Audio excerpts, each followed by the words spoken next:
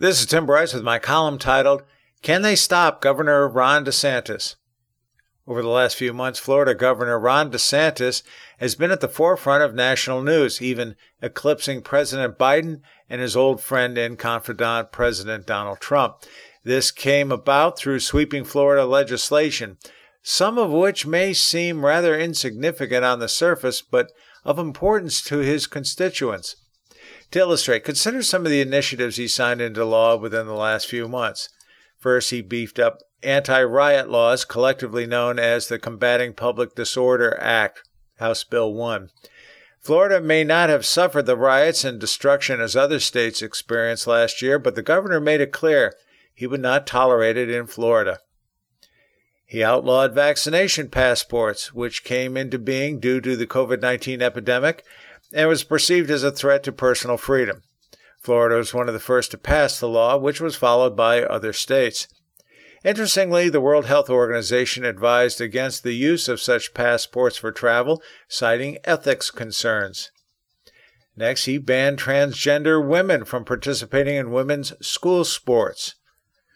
He also banned teaching critical race theory, a highly controversial subject as taught in Democrat-led states. DeSantis is also promoting teaching the U.S. Constitution in the classroom. He also signed into law a moment of silence in the classroom at the start of the school day, thereby giving students a moment to meditate and pray if they so desire.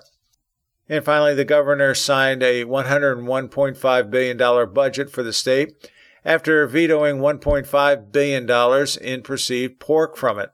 The budget adequately supports education, workers, and other internal programs. Even Democrats supported it. There is also legislation in the wings to take on big tech to protect privacy and freedom of speech issues for Floridians. It is true a lot of this was driven by GOP-controlled State House, but DeSantis is perceived as its guiding light. Frankly, the people love him and applaud his efforts. Issues like the anti-transgender bill in women's sports and a moment of silence may seem irrelevant, but they are subjects that have been gnawing away at people in recent times and want this instituted as part of Florida's culture. As a result, Governor DeSantis now overshadows his Democrat counterparts in other states, particularly New York, Michigan, Illinois, New Jersey, and California. As the governor's popularity rises, so does the cause for alarm among Democrats. The governor is up for re-election in 2022, but the Democrats cannot seem to find a legitimate contender to unseat DeSantis, particularly former governor and former Republican Charlie Crist. All of this means Governor DeSantis will soon come under attack by the news media as he is perceived as too large a threat. It will be interesting to see how they come after him. Undoubtedly, he will be misquoted and misrepresented by the press. However, DeSantis appears to be unflappable and is willing to push back when he is wronged by the media. DeSantis is also not afraid to take on President Biden in an argument, as exemplified by the COVID-19 rollout shortly after Biden's inauguration in January. Because of his popularity, people are hoping he will run in the 2024 national election, either as a presidential candidate or as the running mate for Donald Trump. Frankly, it is unlikely he will run against the former president, as DeSantis regards Trump as his mentor, who has likely offered advice to him as governor. In the CPAC straw vote for president held last February, Donald Trump was the top vote-getter, with Governor DeSantis in a solid number 2 position.